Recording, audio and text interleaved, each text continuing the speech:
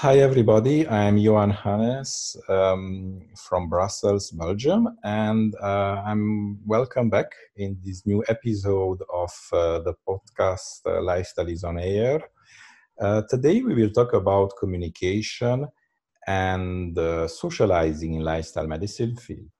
And I have the pleasure and honor to welcome you with Professor Alexia Papageorgiou from Cyprus. Welcome, Alexia, in our podcast. Thank you, Johan. Thank you for inviting me. It's a pleasure to be back here. Thank you. And could you tell us who are you, Alexia? Yes, I will, certainly. First of all, I would like to let you know that I come from Greece, although I work in Cyprus. I was born and brought up in a small city in the center of Greece called Karditsa.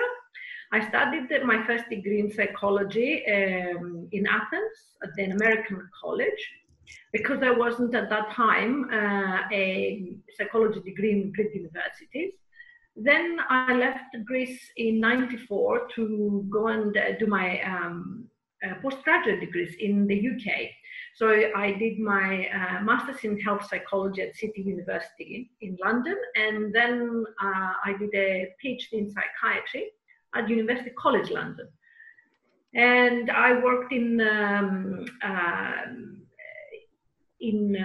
different universities, UCL, and then moved to University of East Anglia, where I got my first job as a communication skills lecturer.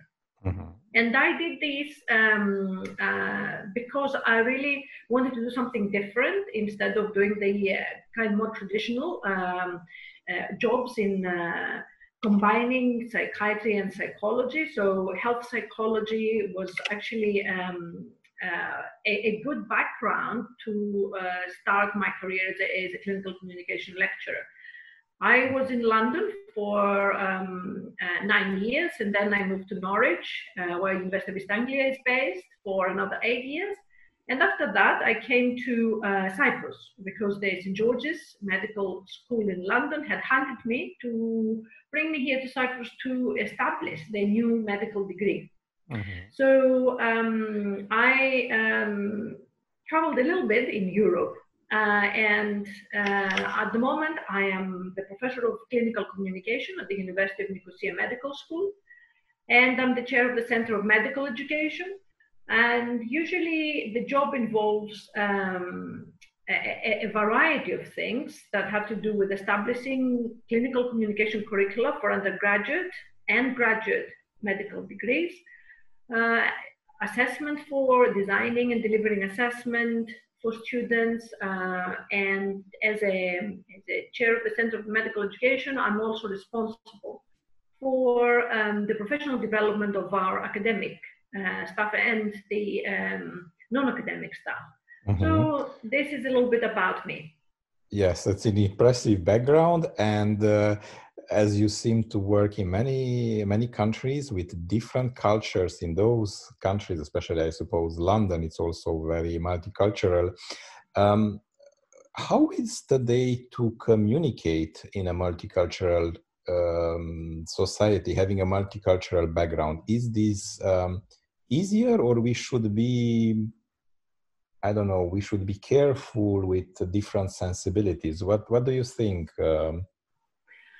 I think it is, this is a good question. It's very important for us to have experience of different cultures, first of all. When I moved from Greece to England, it was very difficult, as you said, because the culture in terms of communication between the two countries is different. Greeks and I'm not, I don't want to stereotype us, but overall we're more of open in terms of chatting to people, having a certain style of communication, while the British are different. And that had its challenges, let's say,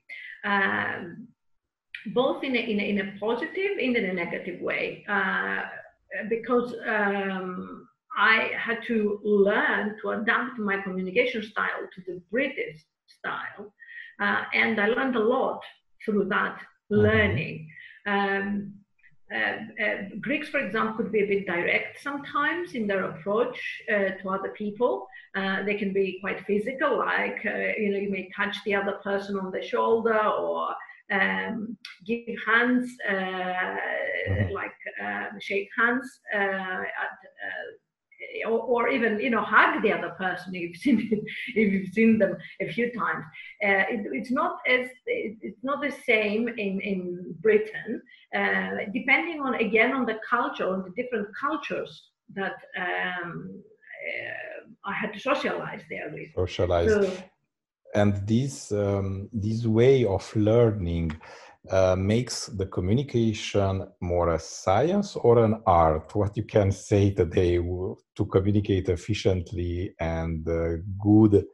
There are some basic rules, or it's an art which is up to the talent and the inspiration of each one?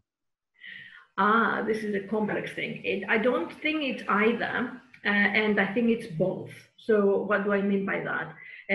By communication, first of all, is dependent not only on the culture, but also on the person, what kind of personality you are born with. So, for example, are you an introvert or are you an extrovert? Do you live in an introverted culture or an extroverted culture? Mm-hmm. What kind of skills have you, for example, what kind of education did you have? Did the education that somebody has exposed me to these different cultures? And how open am I to actually accepting the other person and their way of communicating? It has to do with our psychological mood, in what mood I am. In terms of when we communicate with others. And I suppose it's also the temperament, what you said. I mean, without using stereotypes, we associate, for example, certain cultures, Mediterranean, with more temperamental. Let's say British are more calm.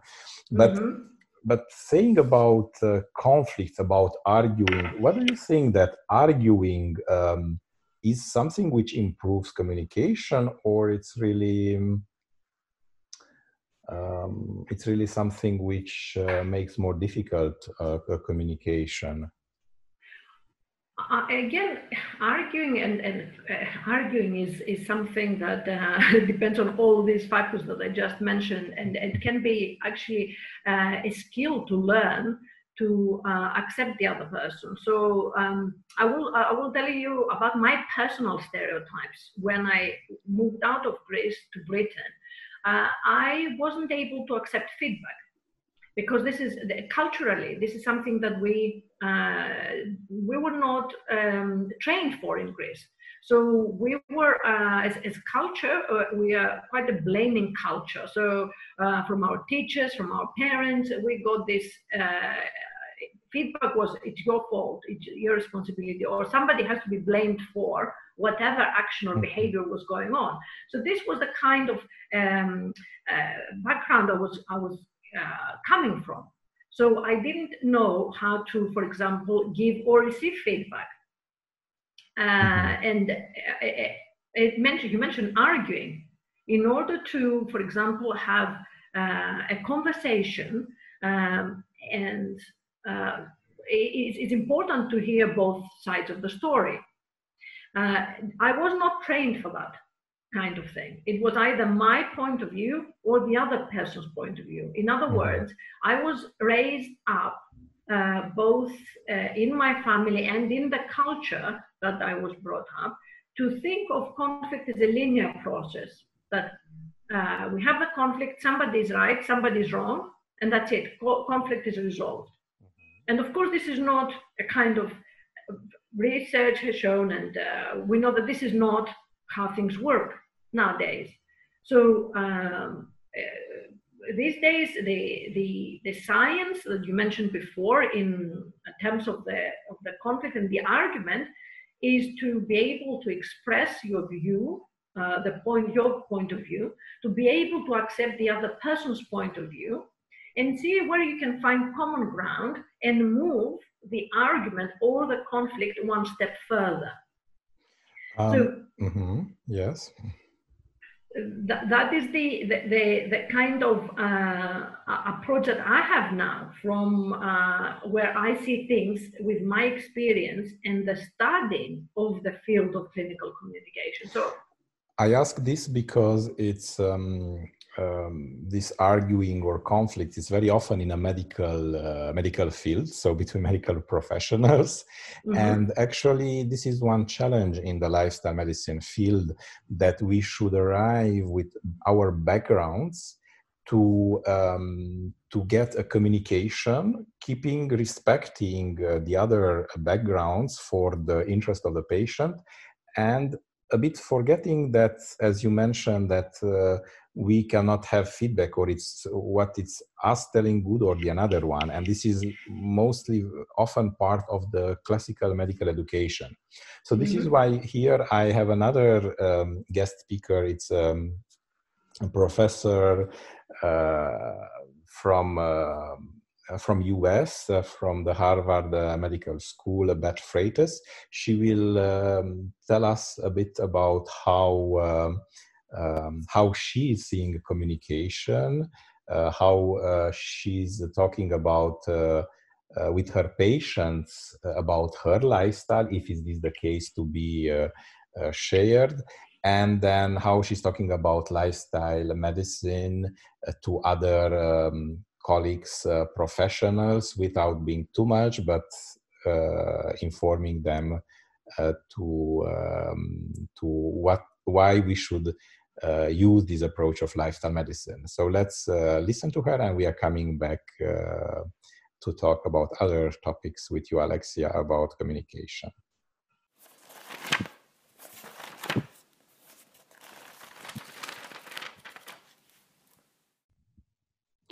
The book Lifestyle Medicine, An Introduction to the Power of Healthy Habits by Beth Freitas, MD, Jonathan Bonnet, MD, Richard Joseph, MD, and James Patterson, PhD, is more than a lifestyle medicine handbook. It is a lifestyle story of Beth Freitas, full of anecdotes and the special moments that have defined her personal and professional path. The honesty that transpires through the book makes the 440 pages an inspiration to read. I had a chance to enjoy the lectures, the base of Beth Freitas' book, during her classes at Harvard that I attended. I was very glad to see now that all the information is available in a book. My time spent there a few years ago was one of my best professional moments. Her lectures and the work with her assistants, especially Yasamina McBride, brought joy to the time spent there. The foreword of the book is signed by Dr. Dean Ornish, a lifestyle medicine legend. Structured in 12 chapters, each chapter about coaching, a topic dear to Beth Freitas, nutrition, exercise, sleep, stress and resilience, relaxation, substance abuse, or connection. All start with a theoretical part followed by practical key points and takeaways. The Live and Learn with Dr. Beth Freitas tell about her personal moments, which bring color and joy to each chapter and balance the amount of theoretical information. I strongly agree with Dr. Edward Hallowell's recommendation on the book that, I quote, "If you want to be happy and healthy for the rest of your life, spend an hour or two with Dr. Freitas. If you can't do that, then buy her cutting-edge handbook, which packs atomic power and does so with love, humor, and inspirational energy."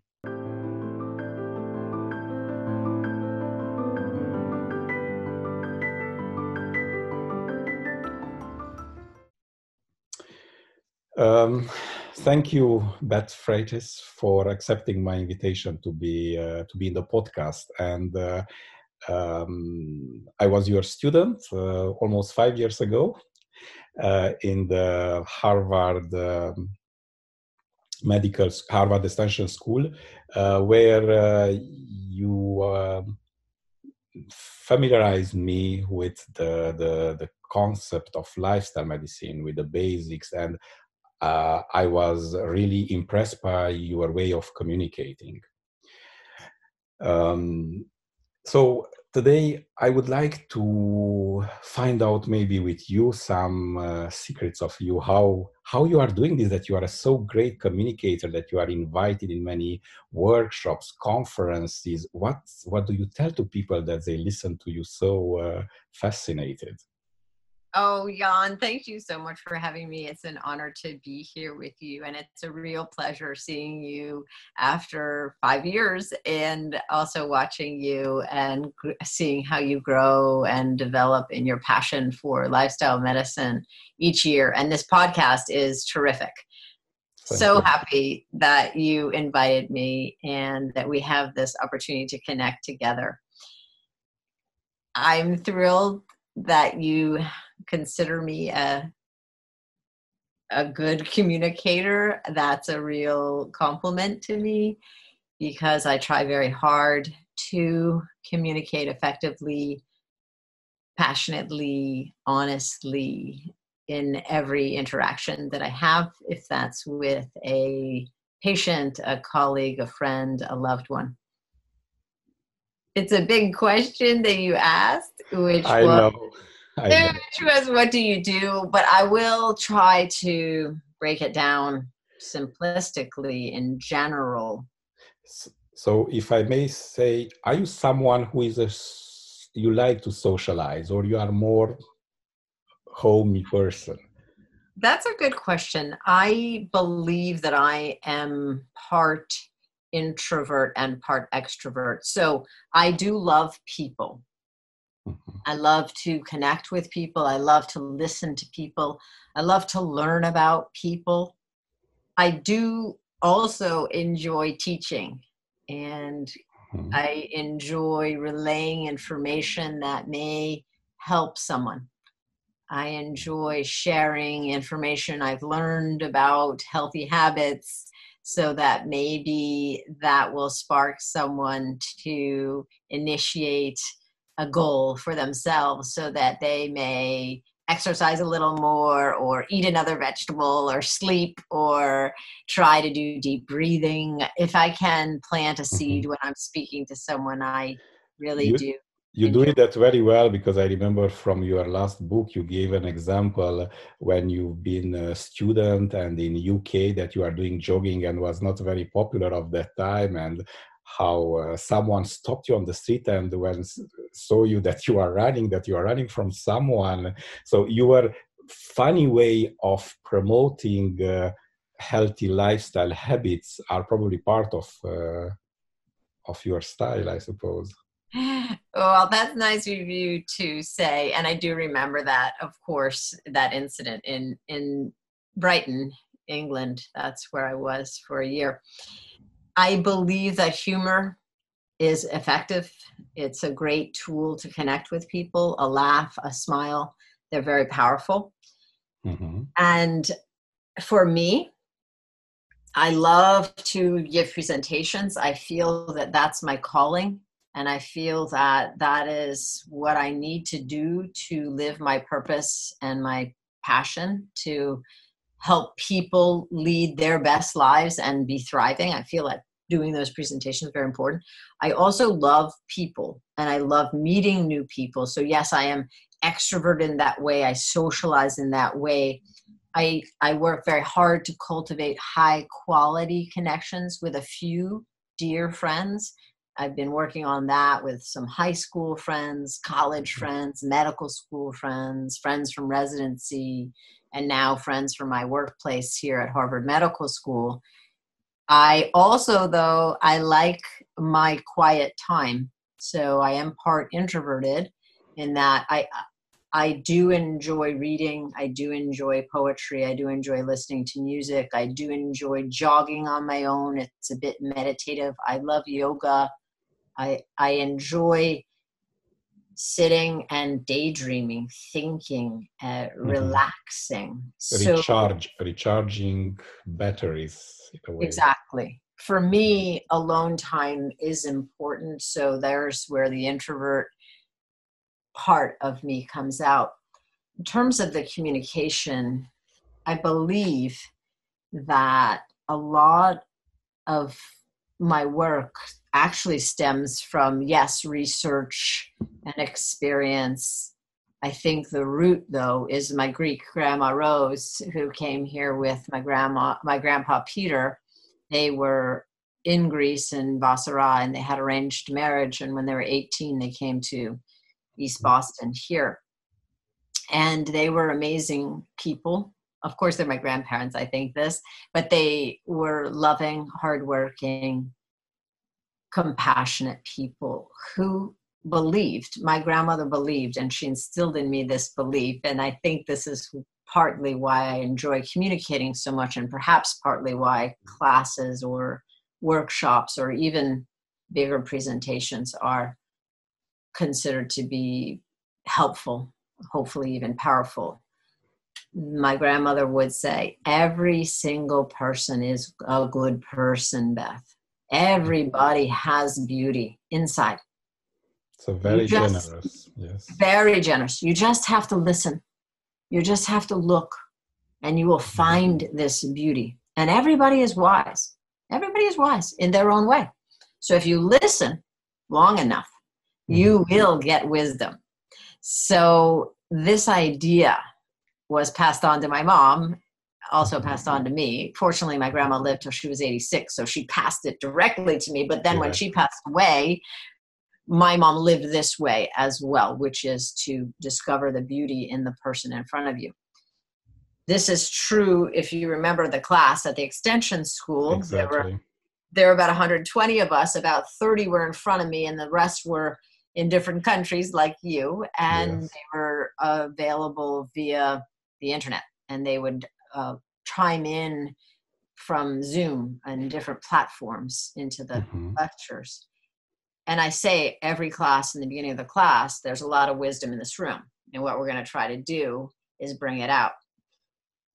So whenever I'm communicating with a group or an individual, I am thinking to myself, where's the beauty? Where's the wisdom? Let's ask questions. Let's engage. Let's listen. When I'm teaching, of course, I know I have some specific points that I want to make, but I want to make sure that the person I'm in front of, or the people I'm in front of, are engaged, interested, and open to learning new information. So I try to make it a little bit of a two-way street. Unless, Jan, I am giving a presentation to 1,000 people in front of me, then I simply need to speak and teach. Even then, I'm not satisfied without some feedback. So I always ask questions where people can stand or raise their hand, so I can engage the person in front of me, make them feel like they're valued in this interaction. And one thing which I remember from the course when I was there, how easily you talked about personal experiences.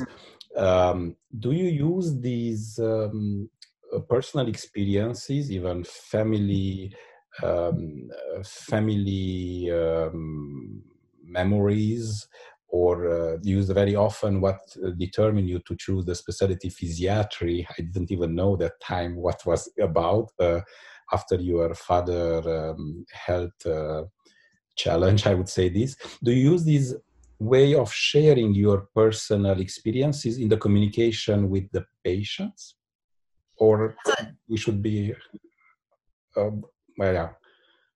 Yeah, I think I understand the question. It's a good question. It's about disclosure, how much you disclose when you're in a physician-patient relationship. As you know, now I'm doing lifestyle medicine consulting and mostly coaching. So the coaching-client relationship is where I would be spending the majority of my time these days. And in terms of disclosure, first of all, when I disclose information either about myself or about my family with their permission. My father had a heart attack and stroke when I was 18, and I tell that story a lot to give people a framework to understand the power of healthy habits. When I talk about my own struggles or my own experiences, I do this to show that we're all human. We're all human beings striving to enjoy life, which involves success, struggles, and surprises. So when I'm sharing my personal experiences, I'm showing that I'm a human being, just like the person in front of me, the people in front of me, the class in front of me, the workshop in front of me. Mm-hmm. And I am sharing vulnerability. So vulnerability is one of the key things that makes us human. And a lot of people hide it, and they feel to be powerful. They don't show any weakness or vulnerability at all. But there's danger in that, because that's not human. Mm-hmm. And most people want to follow a leader who is human and who has experienced struggles or setbacks and knows how to bounce back and be resilient. So when I'm sharing the stories of my own life, I am really trying to give people a sense that what they're going through mm-hmm. is not that unique. It's their own experience, but there's so many connections and so many similarities with what I'm going through and what pretty much all people go through when they go through a struggle. The struggle itself may be different under different circumstances, but how we respond and how it may hurt and how we can find methodologies, mechanisms, tricks, tools, strategies out of the hurt and into higher ground. That's what I'm trying to share. We've all hurt. We've all had setbacks, every single human. And when you share them, it's a way of giving power to your new self, power to the person that you became after overcoming that struggle. So yes. No, so in fact, sharing your experience with the patient, you show that you became rich. I mean, you got something, this experience, so that you give optimism somewhere to the person to take this like a challenge, which will make the life different, but also rich in experience, or right, even better, to make life even better, right? Okay. Exactly, richer, as you say. Now, when I am with clients or patients or working with a workshop of patients in lifestyle medicine interventions, I will share some, but not quite as much as when I was teaching you at the extension school, because there's a lot of learning that goes in the live and learns that I shared, which is I tried something with a patient, it didn't go that well, this is what I learned, and this is how you can benefit. When I'm with patients in general, mm-hmm. I try to just listen to them and their story, and I don't usually bring myself into the picture unless or until they have experienced something and appear to be struggling and hurting, and I may have a similar experience or one that they can relate to. And I would ask permission to say, I hear what you're saying. It sounds like it's a challenge. I actually have experienced a similar challenge. Would you like to hear about it? And if they say yes, then I will share that experience with them. And then I will say, what do you think about that? So for me, it's not about sharing the experience for me to heal. It's more sharing the experience so that the person in front of me may heal and heal faster and heal a little bit stronger. There is a fine line when you're a clinician in terms of what you share and how much you share and when you share and how much you disclose. In medical school at Stanford in the 90s, we were taught not to disclose anything about ourselves. Mm-hmm. And when you are in a physician relationship and you're talking about acute care and pneumonia and heart attacks, that's not a place for the coach approach or a place for sharing. That's really an expert approach. But as I say, I've moved out of that expert approach and out of the hospital clinical care into lifestyle medicine, health and wellness coaching. And even in that arena, when I share one-on-one, it's very rare. I'm mostly talking about the patient and what's going on with that or client, that coaching client, versus what's going on with me. I very rarely spend time in an hour session on my own story. When there's a workshop and there's, say, 10 people in the group and they're all sharing different stories, then they ask me what my situation is. I will share, but I try to listen more in terms of the patients and clients. Teaching, again, is a little different because I'm sharing more, I'm talking more, I'm trying to convey more, I'm using my experience as example to teach. So I will use my own stories more. And in the Lifestyle Medicine Handbook that you talked about, again, it's a teaching tool. So I'm sharing more of my stories. It's more of a one-way communication in that regard. But with the patient or the client, it's less I don't use that disclosure as much. I really do not. You mentioned the classical, that you did the transition from the classical hospital to the outside of the classical to the coaching. But many of the people who at the beginning are interested about lifestyle medicine and they try to bring the subject to their colleagues, they have this communication challenge that they are passionate about this.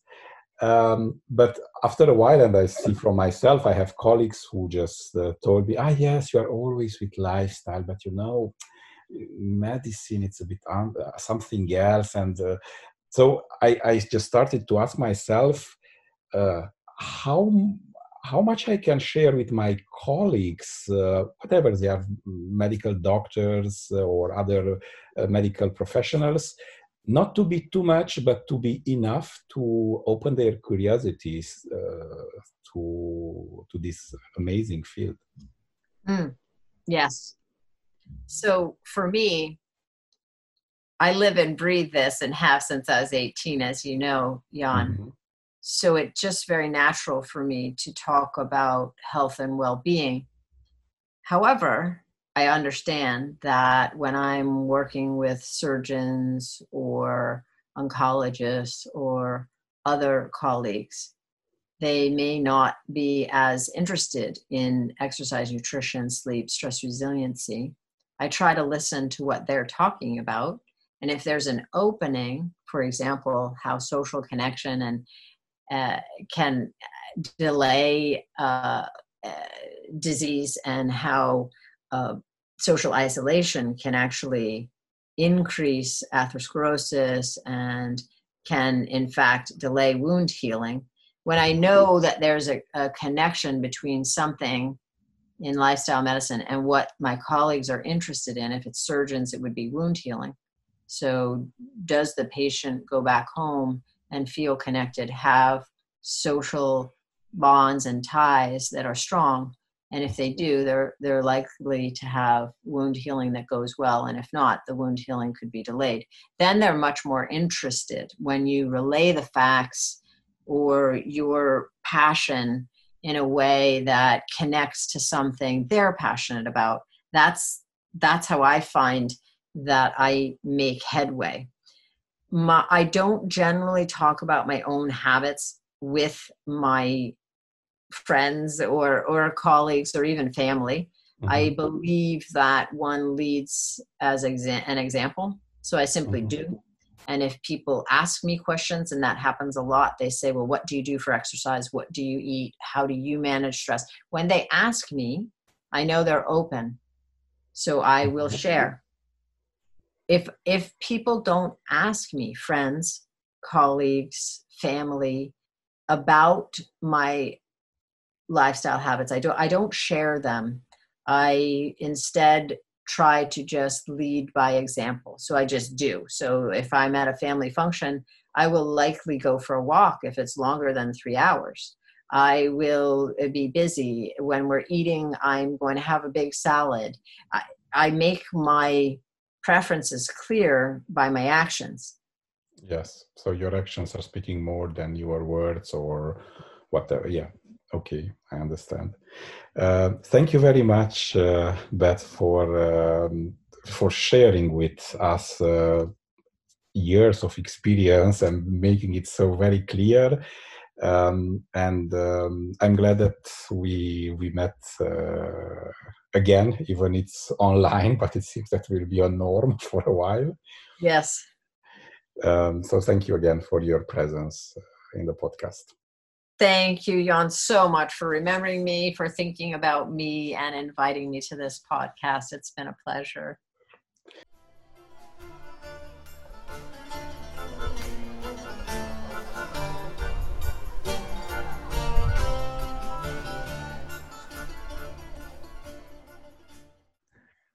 So we are back after the interview with Beth Freitas, and we saw a bit how important is to the way how we are talking with our patient, with our colleagues, but of course, this is maybe some ideal situation that our patient is really motivated, is open to communicate. But we know that it's not always and often not the case. This is sometimes our fault because we have a certain type of training. And then sometimes we say that we have some difficult or challenging patients. And Alexia, you've been invited like a guest speaker in the European Lifestyle Medicine Certificate, and you just did a very interesting exercise asking before the presentation to have some feedbacks from the students how they see a difficult patient. Mm-hmm. Based on these feedbacks, based on your experience, do we have a difficult patient? I think everyone has a difficult patients. And that's what that's why I found I find these exercises asking participants to tell us their own stories about what they find difficult. So I will give examples of the patients that people find difficult, and then we will look at exactly what you asked, Johan, whether there is actually a difficult patient or not.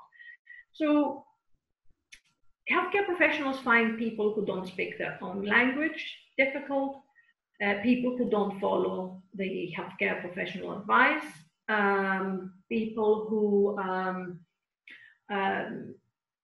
show willing to change, but then they don't stick to the discipline that is required for change, people who are rude to healthcare professionals, angry people.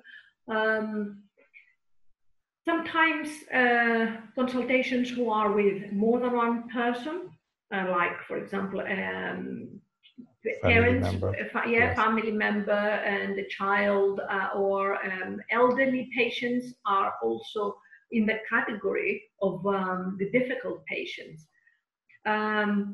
People from different cultural backgrounds that have their own health beliefs about how their illnesses have to be treated, and the other people find difficult patients. The patients they have to give information that are unpleasant.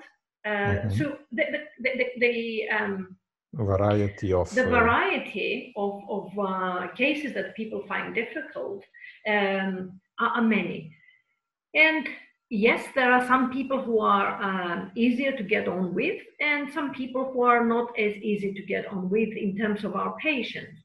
But what we actually don't see is our own, as you said, our own role in these kind of situations. For example, how difficult we find people depends on our own mood, whether we have slept well the previous night, whether we are stressed out because we have to see 10 patients instead of 3 in an hour, whether we get enough exercise, whether we have a good diet, whether we are able to impose some kind of control on our work, or whether we are completely hopeless, like working in a healthcare system that is overwhelming, and so on and so forth. So when we talk about difficult people, difficult patients, I usually like to think about the combination of the healthcare professional and the patient. there are two in the room, and the dynamic, whether this will be a difficult consultation or session, depends on both of them. So let's reframe. Are they difficult patients or are they difficult consultations? So if we move from a difficult patient to a difficult consultation, then we can have a look at what makes that consultation difficult. And that could be either the patient or the healthcare professional, if that makes sense. Mm-hmm. And here I'm arriving to us, to health professionals, because one tool which we are often using in lifestyle medicine is the motivation interviewing, which you, like having also a background as a health coach, with just one technique used in communication as a coach. But this, it's let's say maybe the most used in lifestyle medicine, and it's really something which challenge our traditional training, as that we know better than our patient what is good for her or him. Why it's easier to have a unilateral communication for us health professionals, and how we can get out of this matrix? First, I would like just to go back and if people hear us, to when they think about the difficult person, to think about the consultation and try to unlock this kind of dynamic to see what was going on there. Was it the patient or was it me who was actually contributing to that? And then one question that healthcare professionals, you said it's their training. The majority of healthcare professionals haven't done motivational interviewing or clinical communication trainings like the newer generations of doctors. This new type of training has come in 2000, in later than 2000, 2001, 2003 in most universities in the UK. So this is something that has to do with the skill. We discussed in our previous session about whether a communication is an art or a science. And I believe it's both. If you don't have the tools, first of all, it's a kind of skill. If you don't have the tools, then it's very difficult to make it artful. So you cannot make something beautiful without having the tools to do so. So exactly. It's quite important to empower healthcare professionals with the right kind of training, so that not only they get the skills, but once they get the skills, then they can probably change the attitude of what you just said before, of that communication has to be one way, and it is from the healthcare professional who knows to the patient who doesn't know. Because patients are the source of knowledge about what is going on and how they can change their lifestyle.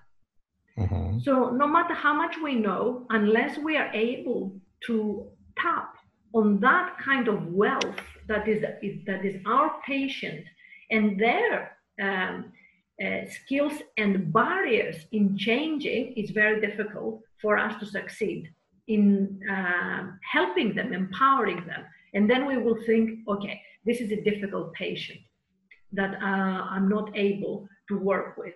So first of all, by us getting the right training with the right tools is paramount in actually changing our attitude towards that.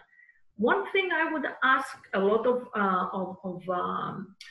healthcare professionals who may listen to this discussion is, what do I want to get out of my communication with this patient?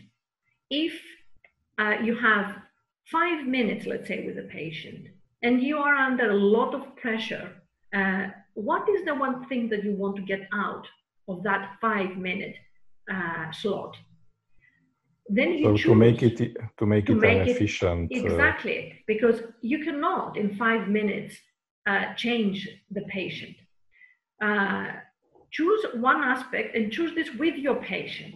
If you have 5 minutes, tell that to the patient and give them the choice of another appointment when probably there will be a bit more time to discuss the life change, and ask the patient whether they would like to discuss and come back about a specific life change, which is what motivation is. Thank you for this very practical tip. So now we arrive to the end of our podcast, and here we'll have an interview with Professor Urania Kolokotroni. She's also from Cyprus, but we recorded this interview, her experiences during the lockdown in Cyprus, and we will see how she kept in contact with the colleagues, with the friends, with the family when everything was in a lockdown. And then we just coming back to talk a bit more about the challenges what we have during this difficult time we are going through. So stay with us. We are coming back in a few minutes.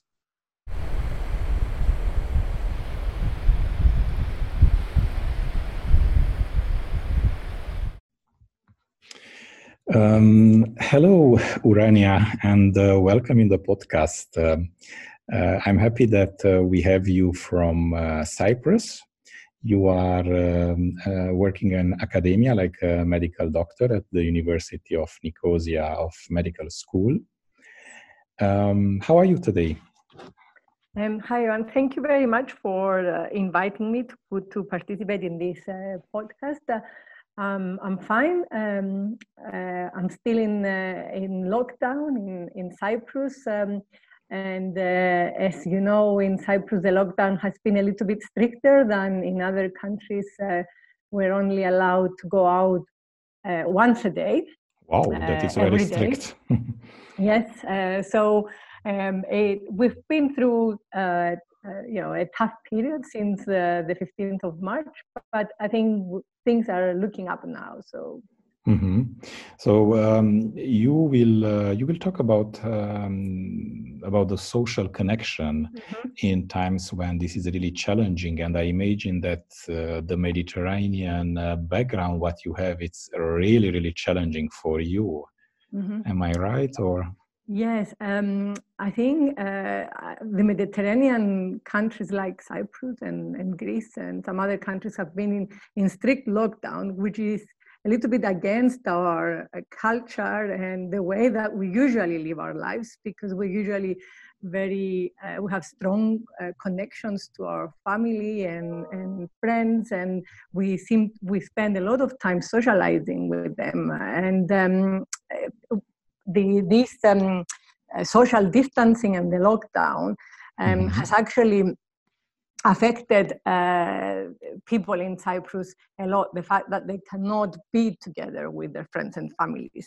But we have found ways around it so that we could maintain to maintain our relationships, so that that will help our mental well-being as well. Mm-hmm.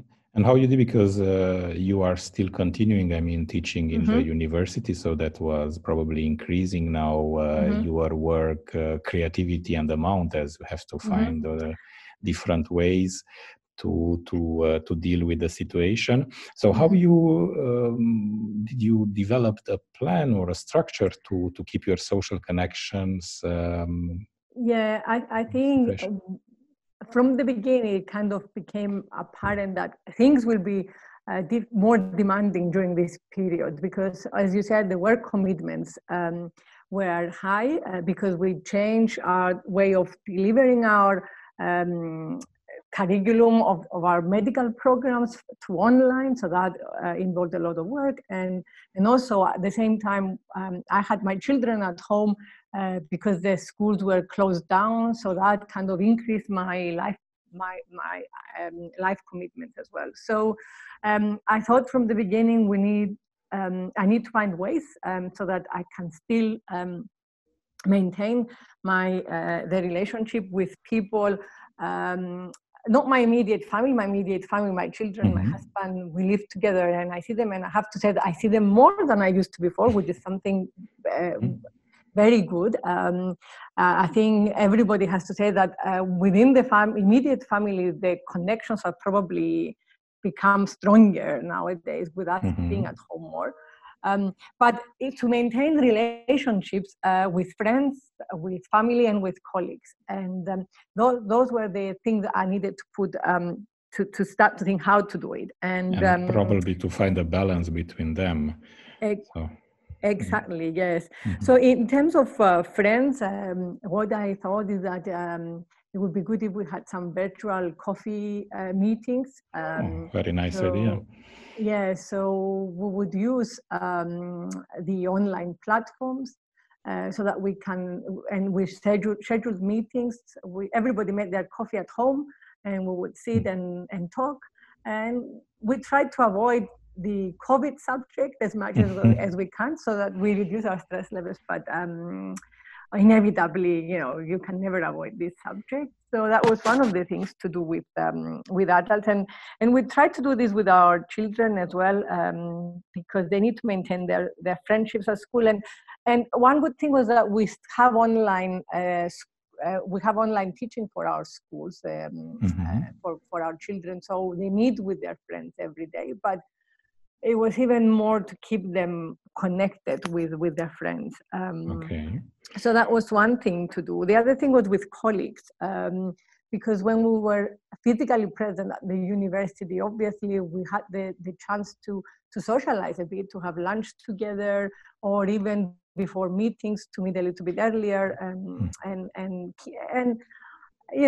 catch up with what's happening in our lives. Yes, before the real, the professional meeting. Exactly. So now what we say is that when we do plan meetings, we spend the first 15 or 20 minutes again to kind of socialize before we actually get to the actual work. And that has helped because everybody gets the opportunity to say what they're doing. We exchange ideas on how we could spend our evenings.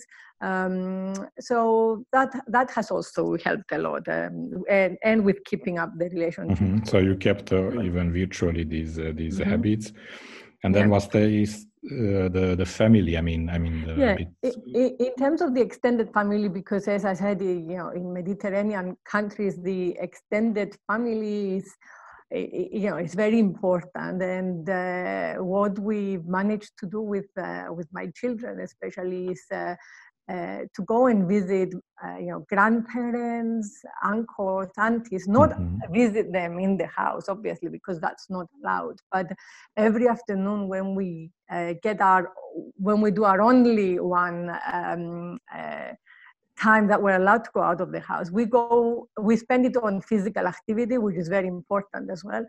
But what we do is that we walk to grandparents' houses or to uncle houses, but we stay outside. And they come out on the veranda, we have a talk for 10-15 minutes, and then we come back. And in this way, we kept connected, especially with elderly who are at high risk group, and they come out of the house not even once a day. They try to avoid getting out of the house. So we have kept the connection with them, and we have kept them some company. I think these days if we don't visit them, they call us and they say, "Are you going to visit us today?" Which is something nice, that we know that they're looking forward to us walking by their houses. But it's very, very creative and very well structured how you did it. And let's hope that on the long term, this will be somewhere nice memory, that even with the challenges what we had, the importance of and the way to still maintain the social connections were still in our life. So thank you very much for sharing with us. if I have a couple of minutes, I have to say that people in Cyprus have been quite creative. I know that in some neighborhoods, they even arrange bingo nights. People are sitting on their balconies. One of them is doing the bingo and the other ones participate. So that's one thing that they've done. And I know I've seen that in Greece, a few of the popular Greek singers, they've been doing lives on Instagram to keep people company. And one of the most popular, I think, Greek singers, a couple of days ago, she actually did a whole tour of Athens singing on a track. So, okay, that's not social connections, but again, it's something that, keeps people happy. Together and happy. Yes, exactly. Yes. Thank you very much, Urania. And, thank you.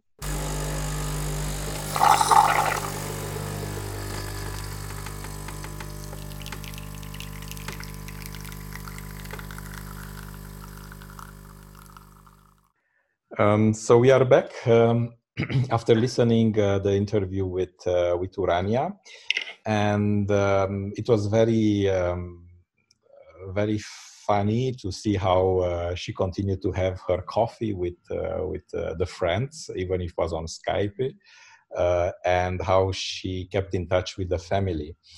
But Alexia, unfortunately, even if the lockdown it's gone in Cyprus, now it's more flexible.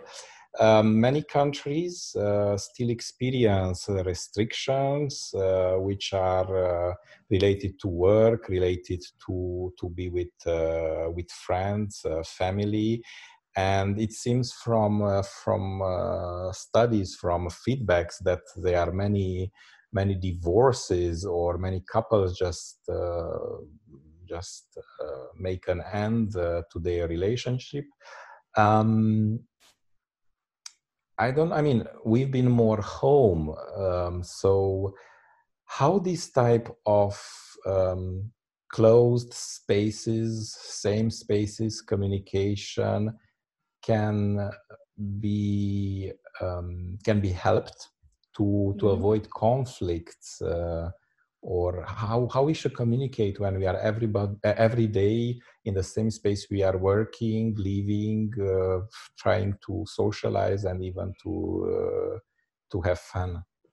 Well, again, it's very, very complex, isn't it? Because it depends on the kind of house you have. If you're a family and you are in one room, you have to share one room where the kids study, and two adults, for example, have to work from their computers. I think the best communicators would find it quite challenging to be creative. So communication also depends on the environment and the space that we have in our own disposition in order to enhance, or otherwise it will be impeded in terms of communication. So let's look at the kind of average situation where there is some space that can be shared with a bit of creativity amongst the family. The communication has to do with clarity of boundaries. For example, again, if we go back to a little bit of work with ourselves, because that's where everything starts. Exactly. How do I feel at this particular moment? Do I feel frustrated that the kids are shouting, or the partner on the computer, for example, is having a heated argument with their boss at work? So how do I feel? First of all, I need to, before I start shouting, let's say, to everyone, think about how that makes me feel. And then the next question is, what is the best way to achieve what I want? What is it that I feel? What do I want to achieve? And what is the best way for me to achieve what I want? So 3 questions to ourselves before we start shouting, because this is the easy part. I feel, let's say, if we look at the 3 questions that I posed, how do I feel? I feel frustrated and I cannot concentrate. Okay, this is how I feel. What do I want to achieve? Then it's, I want a bit of peace and quiet in order to concentrate. And do I want the peace and quiet for the whole day or for the next 10 minutes? And how best can I achieve this? What is the best solution, knowing my loved ones? So maybe I can give the children something to work on for 10 minutes while I'm doing this. And maybe I can ask my partner to just put the headphones or actually go to the veranda. Before I ask all this, before I go and try to implement this, is actually designing this whole thing in my head. And from what I know, will these things work, for example, with my family? So that's what I think the secret is, to just stay within ourselves and ask those 3 important questions and come up with a realistic plan before we go and ask our loved ones to implement this plan. Thank you, Alexia, for all the information what you share with us and the practical tips. We didn't talk about how technology and artificial intelligence influence our communication in general and lifestyle medicine. Well, we knew that we had some technical problems here, so I apologize if some sounds were a bit challenging during our podcast, but we did this at a distance. Mm-hmm. So thank you for being present, and for those who would like to follow us, and for the next episode we will talk about stress and brain health, about Alzheimer, how we can avoid through lifestyle habits and interventions Alzheimer, and how to care about our brain health. But until then, enjoy our episode, and hear you soon with your comments and with your contributions. Thank you for being in a podcast. Thank you.